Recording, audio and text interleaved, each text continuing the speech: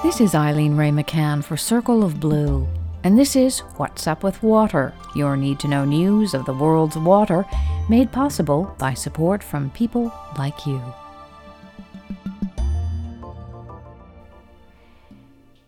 In Australia, water levels in Sydney's main drinking water reservoir surged to 78% of capacity after a week of torrential rainfall in the state of New South Wales.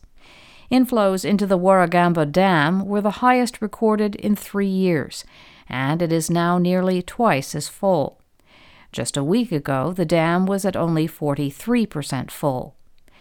Not only did the storms revive reservoirs depleted by a severe 3-year drought, the heavy rains also extinguished unprecedented bushfires that had devastated the state in recent months. But the downpours also caused flash flooding, and they swept ash and debris into river catchments, polluting waterways and killing fish.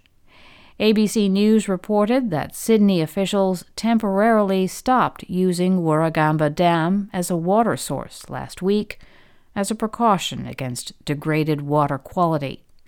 The dam was returned to service on Saturday with an array of floating booms to keep debris away from vital infrastructure. In Thailand, a lack of water is weighing on the economy. Bloomberg News reported that the effects of a deep drought are being felt most sharply in the agriculture sector. Rice exports are expected to be the smallest since 2013. Thailand is the world's second-largest rice exporter. Sugarcane and rubber tree production are also anticipated to drop. Analysts warn that if the drought extends into July, water shortages could reverberate within the industrial sector as well. In the Gaza Strip, clean drinking water will get new funding support. The World Bank and its partners announced $117 million for water distribution pipelines, pumping stations, and storage reservoirs. These are components of a water delivery system along Gaza's central coast that will be connected to a new desalination plant. Gaza is squeezed between the Mediterranean Sea and the Israeli state, which exerts control over much of the region's water supply. The coastal aquifer that Gazans currently rely on is contaminated with salts and sewage. Most of the water that comes from the aquifer is unfit for human consumption, according to standards set by the World Health Organization. In the United States, officials in 2 Great Lakes states are considering ways to lighten the financial burden of high water bills on low-income families. Lawyers for the Detroit City Council are drafting a resolution asking Governor Gretchen Whitmer to declare a public health crisis and ban water shutoffs in the city. According to data from the Detroit News, Detroit's Water and Sewerage Department disconnected water service to 23,000 properties last year because of overdue water bills. The council is expected to vote on the resolution in the next 2 weeks. Meanwhile, in Ohio, the center of action is the legislature. A Democratic lawmaker introduced a bill that would prohibit cities from using tax liens as a tool to recover overdue water bills. Liens allow the city to make money on unpaid bills by selling the right to collect that debt to outside investors. Because they add extra administrative fees and interest, liens can increase a household's water debt by several $1,000s. If the debt continues to go unpaid, a worst-case scenario can result in a person losing title to their home. In recognition of this financial burden, other jurisdictions have moved to ban the practice. Last year, the Maryland legislature prohibited Baltimore from using liens as a tool for collecting water bill debt. This week, Circle of Blue looks at how North Carolina is dealing with water debt.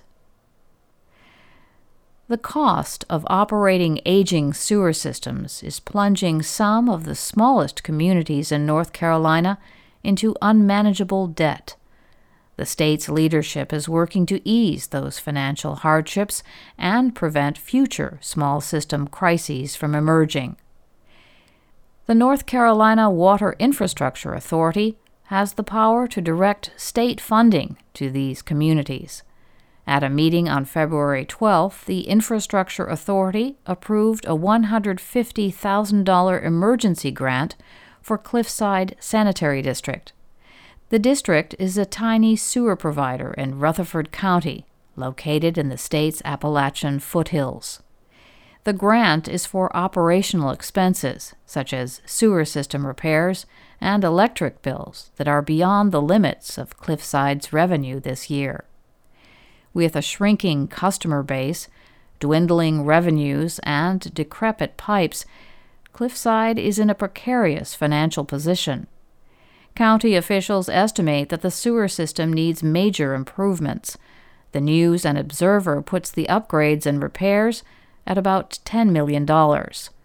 Cliffside's roughly 75 customers cannot manage that cost on their own. Regulators with the State Local Government Commission intervened last September, taking control of Cliffside's finances. The sewer district was one of two local governing bodies that the commission took over in 2019 due to an indebted sewer system. The other community was Eureka, a town of fewer than 200 people. A bill signed by Governor Roy Cooper last year allows the Water Infrastructure Authority to use emergency funding for the operating deficits of utilities like Cliffside that the state has taken over. Cliffside and Eureka could be the tip of the iceberg. Last year, the Local Government Commission published a watch list of 100 towns that are financially distressed. Roughly 2/3 of the towns were placed on the list because of their sewer systems. Demographic trends are not favorable. Many of these towns have been losing population and industry for years. Infrastructure and climate patterns are also a hurdle. Cracked sewer pipes take on a large amount of water during heavy rains. Towns have to pay to treat this water, but they get no revenue for it from customers, because customers only pay for what comes out of their faucets. Adding to the problem, North Carolina is expected to see more downpours as the climate warms. North Carolina officials are exploring options that would prevent the need for future bailouts of other small, financially struggling utilities. These utilities might share staff and administrative resources to cut down the cost of billing. In some cases, small utilities that are not financially viable might shut down and join forces with a larger neighbor or a regional partnership. To that end, the Infrastructure Authority also approved $50,000 grants for 10 utilities to study the feasibility of mergers and regional partnerships. And that's What's Up with Water from Circle of Blue, which depends on your support for independent water news and analysis. Please visit circleofblue.org and make a difference through your tax-deductible donation.